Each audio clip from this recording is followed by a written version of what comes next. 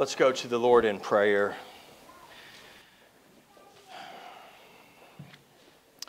Great God and most gracious Heavenly Father, we come before you as those who do need you. Every hour, every minute, second, moment of our lives, we stand in need of you. We confess that there are times, again, where we have lived and acted presumptuously as though we have no need of you. We have lived at times without reference to you. We have not sought you, your wisdom. We have not requested your word. We have not read your ways. We have not kept. And we ask for your forgiveness, for your mercy and grace for such moments. We pray that there would be a real, tangible cry from our hearts, born out of a sense of need for you. And that would not just be noise reverberating over our vocal cords, but that it would be a prayer from the depths of our souls that we need you. Individually, personally, I need you. May each of us say, I need you. Congregationally, ecclesially, we need you. Together, may that be the cry of us in unison that we need you. As we turn to your word, may you give us what we need for this moment, in this time. And may you lead us onward in Jesus' name. Amen. Locate in your Bibles this morning the New Testament letter of Paul to the Romans and the 8th chapter. Romans chapter 8. And I'm going to read from verse 31. Romans chapter 8, verse 31.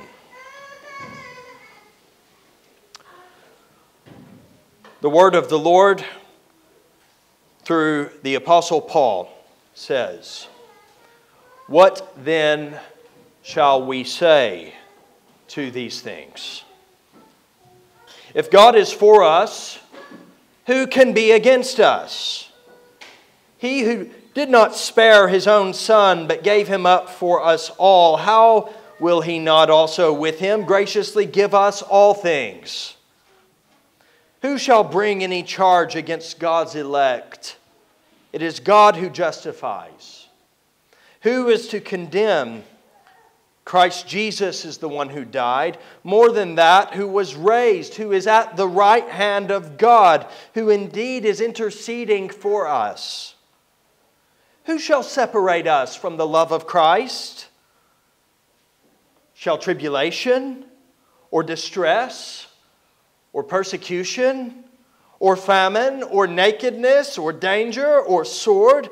As it is written, for your sake we're being killed all the day long. We're regarded as sheep to be slaughtered. No.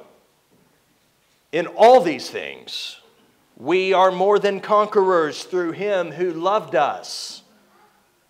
For I am sure that neither death, nor life, nor angels, nor rulers, nor things present, nor things to come, nor powers, nor height, nor depth, nor anything else in all creation will be able to separate us from the love of God in Christ Jesus our Lord. Amen. What then shall we say to these things? Say to what things? We might ask. The passage that we've read is at the end of chapter 8, halfway through a letter of 16 chapters. So there's a very real sense in which we are diving into a thought that is somewhat in process. It could then be any number of things in theory. You are not going to learn best from a book by just diving in randomly in the middle of it. But An exploration of the immediate context does provide us with an answer. It shows us that he is referring to what he calls in verse 18, the sufferings of this present time. Have a look at verse 18. I consider that the sufferings of this present time are not worth comparing with the glory that is to be revealed to us. So when we read in verse 31, what then shall we say to these things? You have to explore where the then is. You have to go back in time, and that means going back in the text. What then shall we say to these things? What are these things? These things are the sufferings of this present time. I had planned to begin a new series this morning, but Friday night I found myself dissatisfied with the message that I had prepared. Not that there was anything wrong with that message. I had the blessing of running it by Scott, who's, by the way, visiting us just for a few weeks en route to India. But we discussed it, and probably when I said, turn in your Bibles, Scott was already ready at John, where I was going to be reading from Jesus' words about being the vine. You are the branches, abide in me, and you will bear fruit. So Romans 8 probably came as a bit of a surprise. Since our conversations and study and those hours of dealing with the text and discussing it, I realized that I needed to speak to these things. That is, the sufferings of this present time. Various events can impact that, and I'm not saying that they always should. But they were weighing upon me. And if they weigh upon me, I dare say they are weighing upon some of you this morning. Globally, I saw the footage coming in from the earthquake in Turkey and Syria. Just last night, the news was reporting a death toll surpassing 25,000 people. I was gripped by the photograph of the father sat in the rubble, and his hand, if you look closely, is holding the hand of his child on her bed, still trapped. I spend most of my study hours in Pret. I have meetings there, I study the scriptures there, and I interact with members of the community there. One of those is our friend Ali. Some of you have met. He has attended our gatherings, and Ali was, as ever, listening to something, and it was the news. And he was telling me about his family and his friends, those whom he's been able to contact and those whom he's not been able to get through to, and eventually learning the inevitable news that people he knows and loves are among the dead.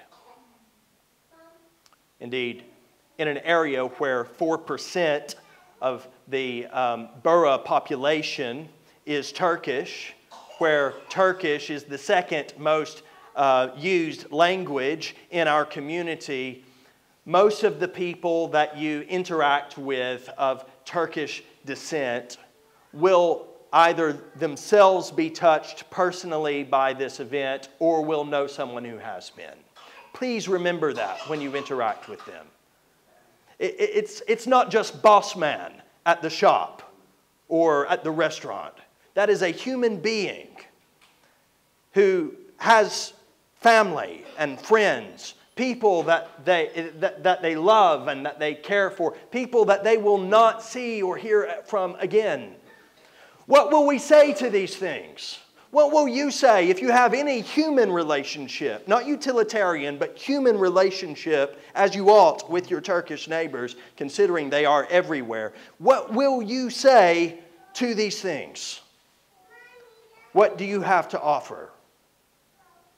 That is the question the Apostle Paul raises to us this morning. What shall we say to these things? Continentally, I was reminded multiple times this week through various means that we are fast approaching the first anniversary of Russia's invasion of Ukraine.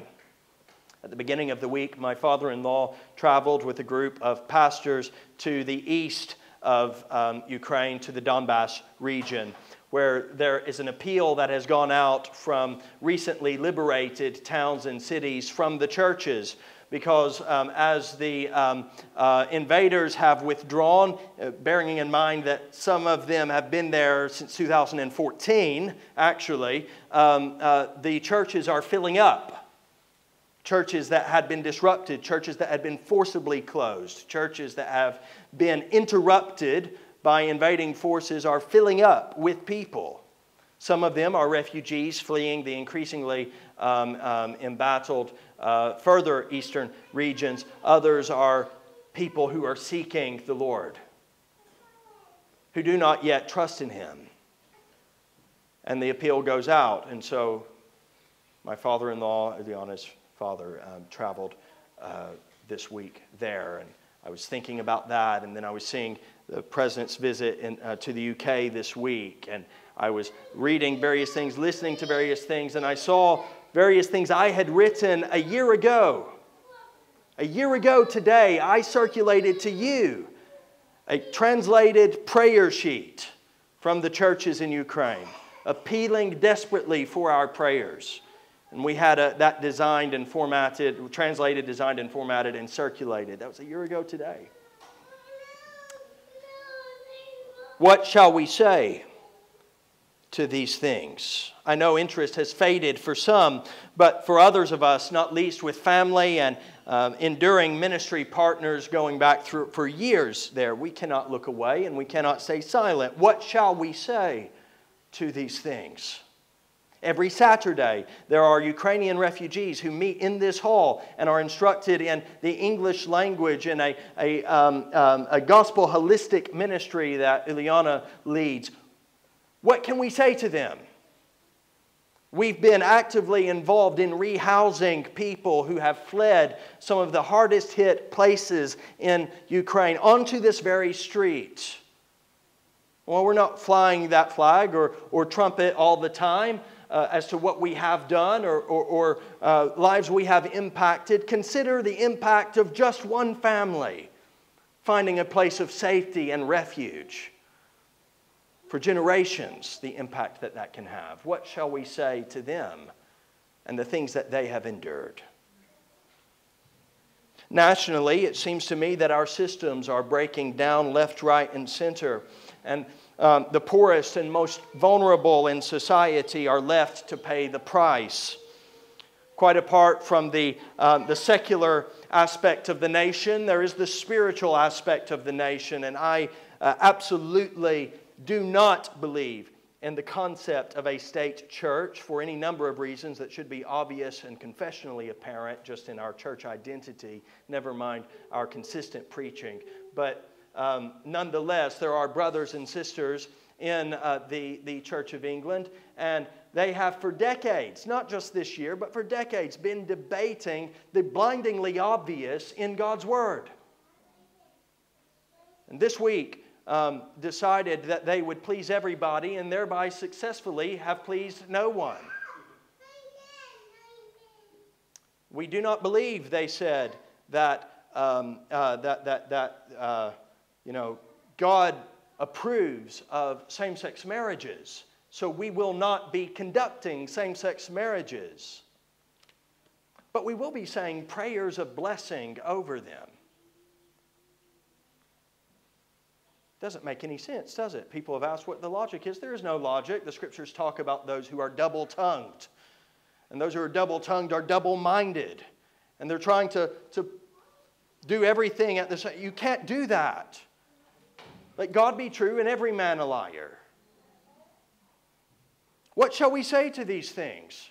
Because there are men and women who have died to self within the Anglican Communion who have embraced the way of Jesus, recognizing that their desires are out of step with God's design, and have submitted themselves to the Lordship of Jesus Christ, and now they're being told by their own church it was for nothing. That God blesses such things. And there are others who have not had those particular inclinations, but nonetheless have stood for reform and spoken for reform and all of that, and back to the Bible, and they feel that all of these years have been wasted for pandering to a godless culture. What shall we say to these things?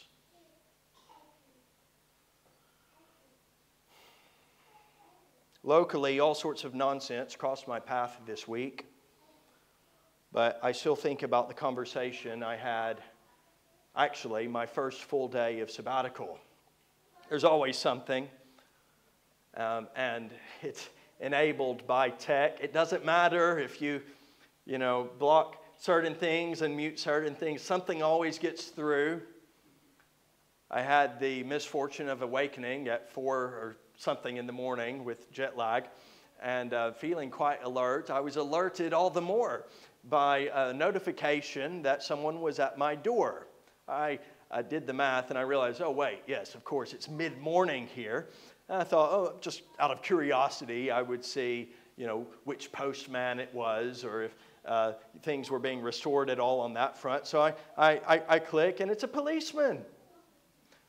So I had a conversation with the policeman over my doorbell, which, of course, a few years ago would have seemed like a dream of science fiction. But we had a very clear conversation. Oh, yeah, I was just responding to reports that some youths with machetes had run down the path. No, there's no youths with machetes run down this path. Have you checked the other one? I then go on to my WhatsApp, and sure enough, my next door neighbor is live messaging me images and texts. A young man sat on her glass kitchen window, carrying a machete, looking down at her into her kitchen, running from whatever he'd been up to.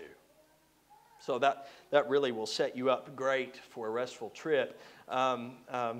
I was just glad I was there and not here, I suppose. It's definitely off my plate. But 1 week out, I get texts. They're hosing down the pavement outside of Superdrug. Oh, so it's like a bucket of blood spilled out in front of the Superdrug, and they're hosing it down. 2 youths in a machete fight. You could have guessed it. At the other end of the month. What shall we say to these things? And of course, congregationally, we're dealing with prolonged sickness, mental health struggles, spiritual issues, work issues, and most painfully this week, what I shared at the beginning of the service, our sister Patricia Laudat, whose commitment and prayers years ago are a big part of the survival and eventual success of a gospel work in this place, was hospitalized with a stroke. What shall we say to these things? See, when we get into the text, it forces us to ask these questions, and not only to ask these questions generally, but to ask them of our experience. Sometimes we have to start at the end of the verse before we can move on to what we say. We have to really understand these things. In the text, looking back at the text, these things are seen both in creation generally and in the Christian life more specifically. Look back at verse 20, verses 20 through 21. Paul is talking about creation, these things in creation. Are you reading those? Paul says that creation is unwillingly subjected to futility and is in bondage to decay. He says it's like a vapor. It's fleeting. It's here today and it's gone tomorrow. It blossoms and flourishes. It withers and perishes. In verse 22, he notes how creation is groaning in pain. He uses the graphic imagery of childbirth and labor pains to describe the pain.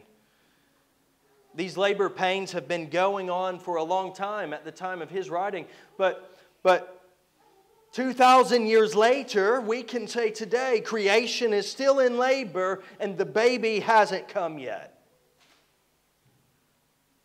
So what shall we say to these things? What shall we say to a world that is falling apart? What shall we say to a world that is assaulted by perpetual decay, disease, and death? Creation was created good, not only in our eyes, but in God's eyes. What shall we say then when we look around and we see it rotting and sinking and decaying and broken? What shall we say not only to the sufferings of creation, but to those of people who are called a new creation in Christ? Because there's creation and then there's new creation. But how new is the new creation sometimes? At least as we experience it and as we feel it. What shall we say to the sufferings of Christians? You know, some people say things that seem to indicate that Christians do not suffer or will not suffer. Have you heard such things before? And there are variations of it where they'll say, oh, if you had more faith, you would not be sick. If you had more faith, this would not have happened. And they continue to call themselves Christians, even though that is far from the Word of God, far from the teaching of Scripture, and it's disillusioning and disorienting millions of people around the world, and enslaving still others who believe, because they are told that the foremost manifestation of their demonstration of faith is pouring faith seeds into the person who's telling them this nonsense ministry. While we were in the USA, we had the opportunity to explore downtown Clearwater, Florida, which is a beautiful place. It's a stunning place. It's just unfortunate that the most beautiful part of it, the most stunning architectural part of it is, in fact, the headquarters of the Church of Scientology. I have always had a fascination with these quirky groups and cults and things like that. And the more secretive, the more intrigued I am. And I always ask people for explanations and seldom get anything of clarity. But as I stood outside this grand building, on the one hand, the Fort Harrison Hotel, where there are reports of 911 calls over the years made in their hundreds. Never access is permitted to the emergency services, but whatever goes on there stays there. And on the other hand is what they call Flag Land Base. I don't know, it sounds weird to start with, some sort of nerd religion or something. But Flag Land Base, and I'm thinking I'm going to walk in and I'm going to learn about this. But it was frightening to behold. I'm not so sure if I want to go in. Not that place. It's a little too out there. So I kept walking. We found a smaller building, and it was more welcoming. There was someone sat at a table, and there was an exhibit. So I walked in and asked if I could look around. And this exhibit was very interesting. It was an introduction to the founder of Scientology, L. Ron Hubbard, and his teachings. And we sat and we watched a number of documentaries that they had, and we read the exhibit and all of that, and I learned a great deal, and at the same time, very little. It was, at its heart, was this sense that very much these things that you endure, these sufferings that you have, they can be, through a very rigorous process and the exchange of funds, be ultimately relinquished. And you can be freed from all of these poisonous things that are within you and upon you. And it blends a bit of science fiction sounding stuff with true enough common sense and scientific explorations of the workings of the human mind and mental health and all of that. And so there are moments where you're like, that makes sense and that's actually true. And then there's something completely weird and wild that it leads to. Just before we arrived there was a woman who had burnt herself alive to death to be free, so that her inner self could be liberated from this diseased body. That's what some would say to these things. Others, around the corner from that was a Christian Science reading room. Different cult, okay? I know they sound the same, but they're different. This one, founded by Mary Baker Eddy, communicates something of the illusory nature of your suffering. It's not real. Is that true to your life? Is it an illusion? Even if it was an illusion, the illusion is quite real, isn't it? What shall we say to these things? Christians are groaning inwardly while suffering outwardly. Of course, as humans, our sufferings are like the rest of creation. And then there are ways that Christians suffer simply because they are Christians.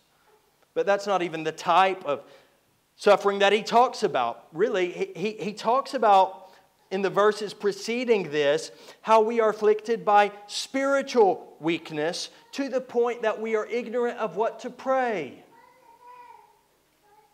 We've been taught to pray. We don't have to say, Lord, teach us to pray, because other disciples already asked that and He already taught us to pray. And yet we still find ourselves identifying with those words perhaps more than any in Scripture. Lord, teach us to pray. We ourselves have prayed. We've seen others pray. We've learned from their prayers. But sometimes even when we do know what and how to pray intellectually, we don't functionally. We get to a moment and it's obvious what to pray for, but we can't find the words. And so in verse 26, we read, "The Spirit helps us in our weakness, for we do not know what to pray for as we ought, but the Spirit Himself intercedes for us with groanings too deep for words." We have to have the God to whom we pray on our behalf.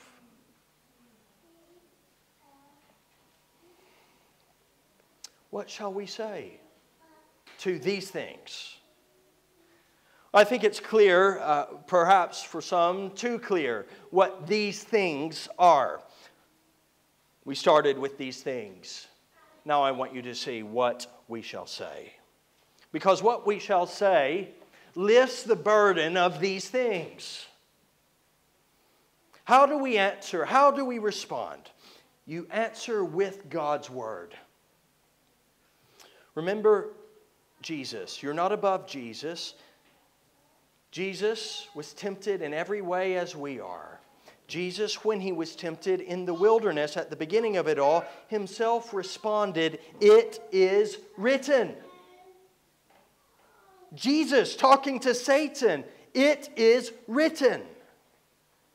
So when you have doubting thoughts, pain thoughts, thoughts that are so filled with suffering that you cannot feel your Savior and you think that you cannot take it anymore, when you begin to doubt God's faithfulness, when you question the power of the risen Christ in your life, when you are forgetting that He who is in you is greater, answer with God's Word. Because that's what Paul does.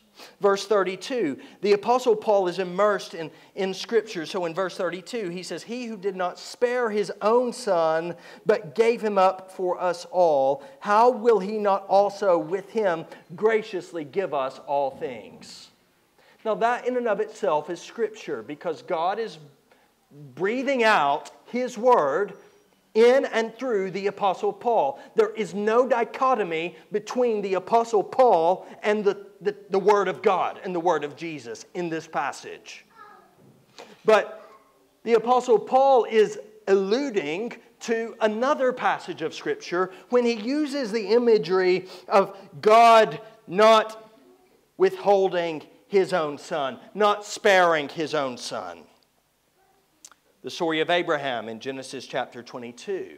Abraham's faith was tested. He was told to take his son, his only son, whom he had with Sarah, the one through whom his descendants would be innumerable as the stars and the sands. Sacrifice him is what Abraham was told to do. Confident that God would provide a substitute, or if it came to it, raise him from the dead, Abraham had his son strapped down and was raising the knife when the angel of the Lord said, Stop! I know that you fear God, seeing that you have not withheld your son, your only son, from me. Later, he uses the same language and says, Because you have done this and not withheld your son, your only son, from me, I will surely bless you. He reiterates then, In your offspring shall all the nations of the earth be blessed. That offspring, Paul identifies elsewhere as none other than Jesus Christ.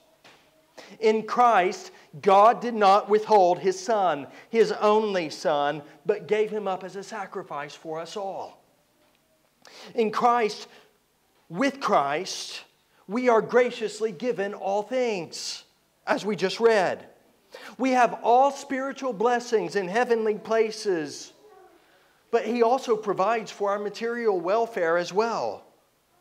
There may be an allusion here to the sayings of Christ taught in the early days of the church, including, Seek first the kingdom of God and His righteousness, and all these things shall be added unto you.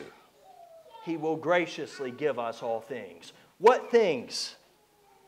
What to eat, what to drink, what to wear, where to live, what the future holds, everything that you're burdened about, everything that you're anxious about. He says, don't be anxious. Seek the kingdom, and I'll give you all that you need.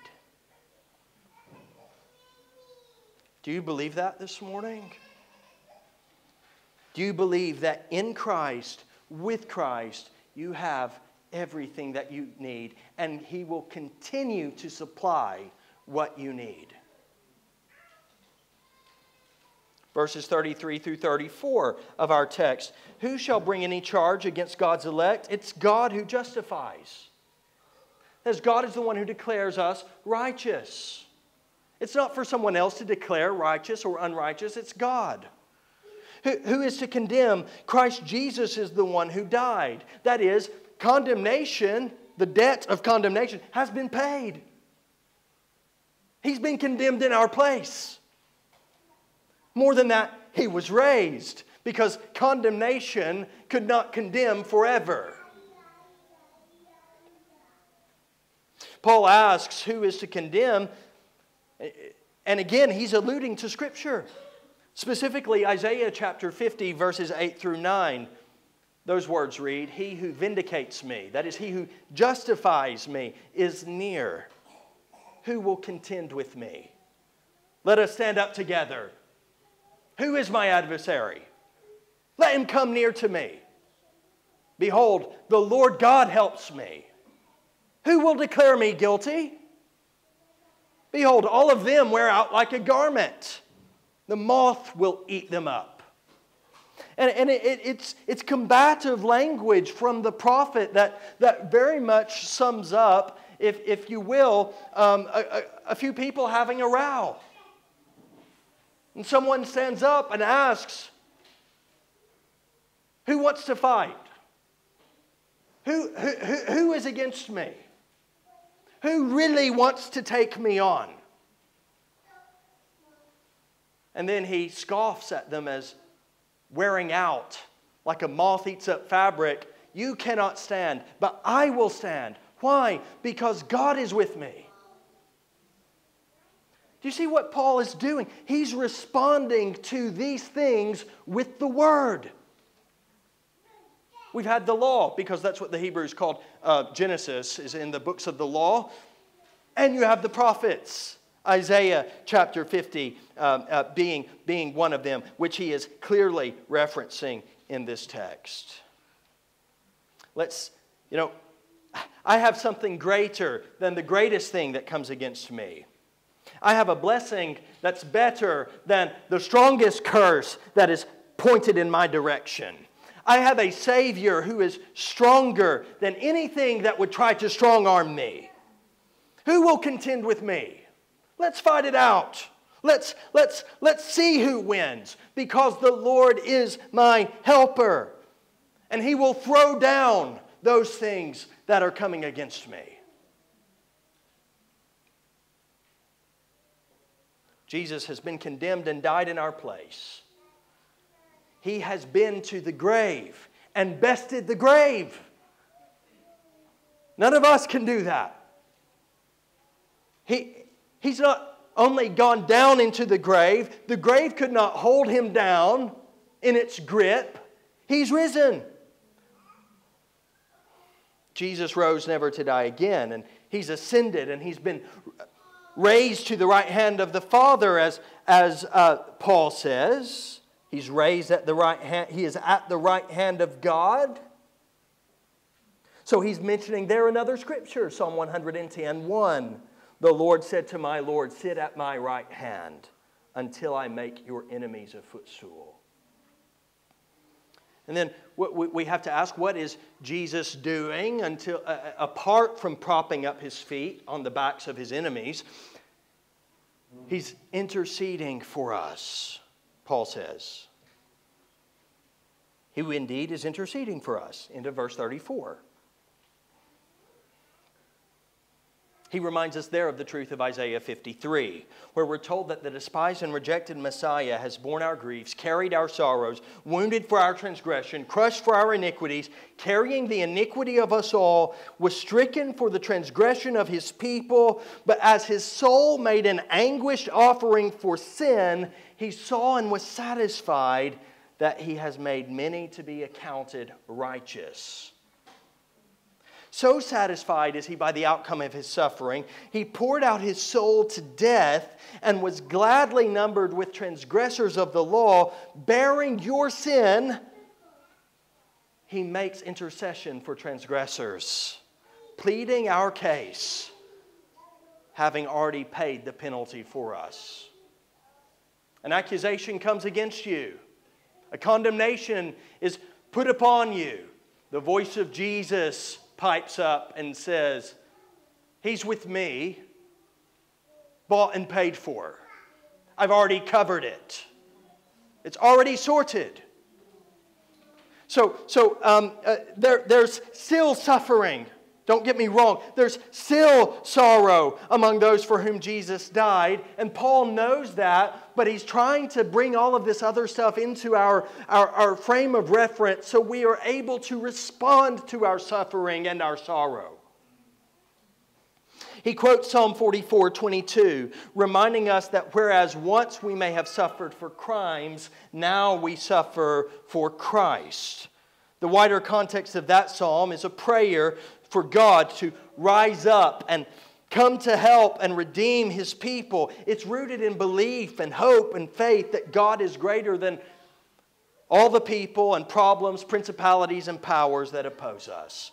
When he says, for your sake we are being killed all the day long, we are regarded as sheep to be slaughtered, he wants you to go back and read the rest of the psalm. Because yes, that's how we're regarded by this world and its evil.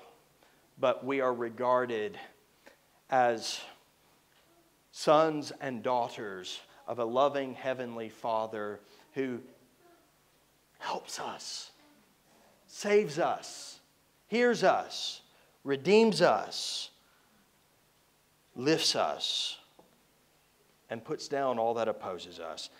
You see, at the heart of that psalm, if you were to read it, is an exclamation, a celebration. The ones who are regarded as sheep to be slaughtered begin to worship. You are my King, O God. Ordained salvation for Jacob. Through you we push down our foes. Through your name we tread down those who rise against us. Not in my bow do I trust, nor can my sword save me. But you have saved us from all of our foes. You have put to shame those who hate us. In God we have boasted continually, and we will give thanks to your name forever. That's what Paul is getting at, because that's where he takes us next. Interlayered throughout our response with God's Word, I really wanted to emphasize that, but there's a couple of other things. What shall we say? We'll speak, we'll answer with God's Word. We'll answer with God's work, because God's Word testifies about God's work. If God is for us, Paul asks, who can be against us? The creator of the universe, the sustainer of everything, God above all is on our side if we're trusting in Him. It seems almost irreverent for God to take someone's side, does it not? If God is for us, so much of the emphasis we place in our life is the question, are we for God? And that is an important question. But here Paul is writing to a local church, and I'm speaking to a local church. If God is for us, who can be against us? We might generally say that God doesn't take sides. In fact, God Himself says as much a time or two in Scripture. We might say God doesn't take sides, He is a side. But here He takes His people's side. And that is encouraging if you are His people.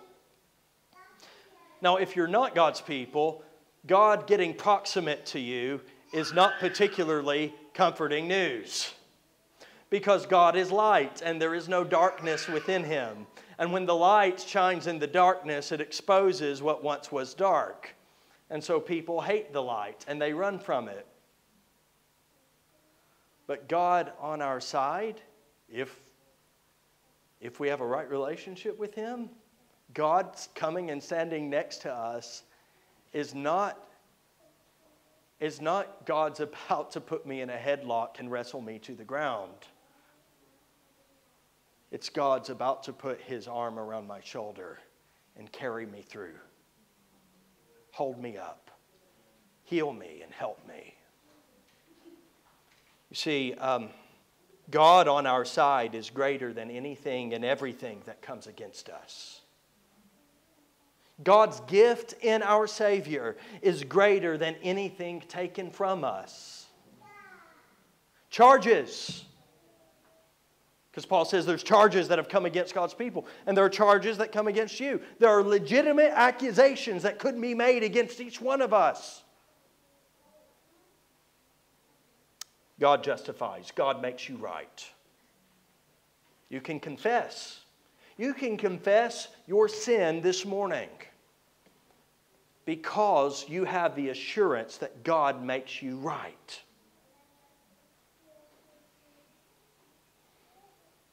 Condemnation.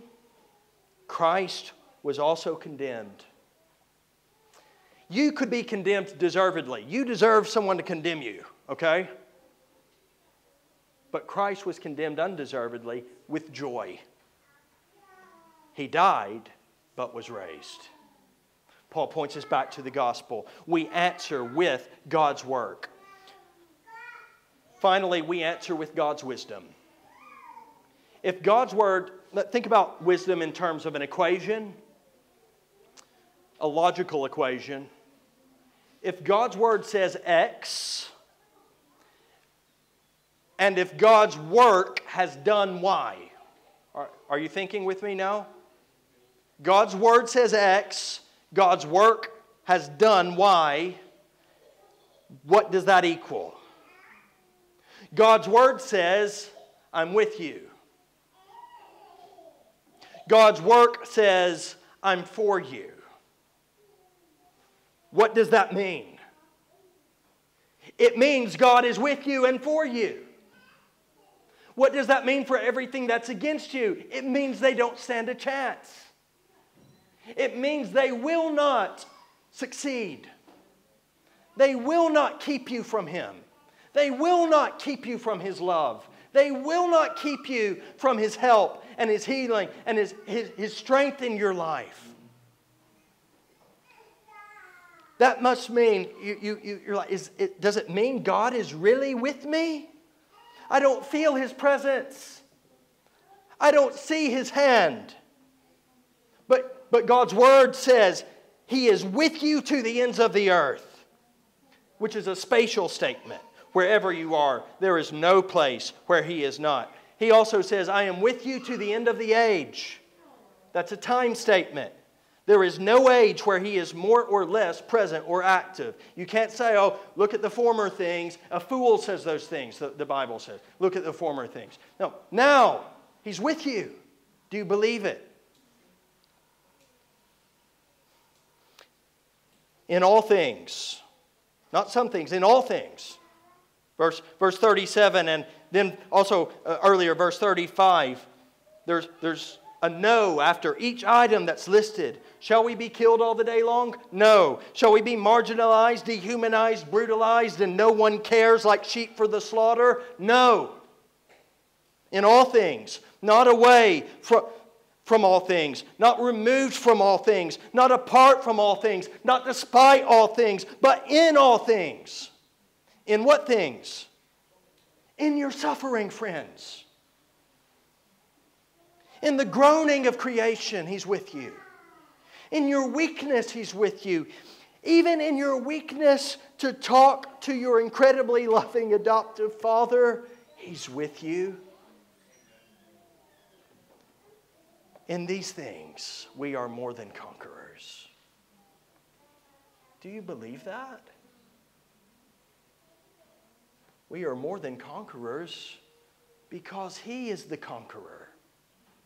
We are more than conquerors because He has invaded our life. And we are submitted to Him. And He has filled us with His Spirit to be like Him. As the songwriter says, in every condition, in sickness, in health, in poverty's veil, or abounding in wealth, at home or abroad on the land, on the sea, as day shall demand, shall thy strength ever be. Verse 38, he says, I'm sure. I'm sure. Not I'm thinking, not I'm wondering, not I suppose that this might be the case. I'm sure that neither death nor life, nor angels, nor rulers, nor things present, nor things to come, nor powers, nor height, nor depth, nor anything else in all creation will be able to separate us from the love of God in Christ Jesus our Lord. The psalmist says, when I ascend to the heavens, you are there. When I go into the abyss, you are there. When I sit in darkness, you are a light to me. Friends, if you've turned from your sins and are trusting in Him, you can say, I'm sure. I'm sure. Look, it is not for you to give a philosophical breakdown or even a theological explanation in great detail for every reason why suffering comes. Do you know that's not the emphasis of Scripture? Scripture has answers for that very question, absolutely. But the emphasis of Scripture is not, here's why suffering comes. The emphasis of Scripture is how you are going to respond. And to what end? Because the end is not suffering for those who know God. The end is an eternity of hope. The end is a glory that rests upon us with a weight greater than any suffering you've ever known. If you feel heavy-hearted now, that heavy-heartedness is a bad feeling, but God is preparing you to be strong to carry glory, joy forevermore. God is with you. God is for you. You've been bought by the blood of Christ. You've been promised eternity. You do not have to live in perpetual doubt and despair and disheartenment, regardless of your situation. However high you rise or however low you are brought, if you are saved by God's grace through faith in Jesus Christ, nothing can separate you from Him and His love. Nothing. No, not even suffering. You don't have to be overwhelmed. You don't have to be overcome. You don't have to be swept away by your suffering or the suffering around you. You can be a beacon of hope in someone else's darkness. Why? Because God's word, work, and wisdom remind us God on our side is greater than anything and everything that comes against us. God's gift in our Savior is greater than anything taken from us. Let's pray.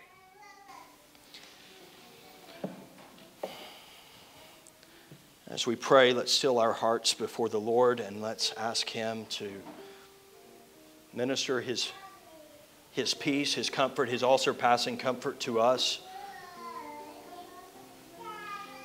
Those things globally, nationally, locally, congregationally that I mentioned, all of that's real. It's still going to be waiting for us.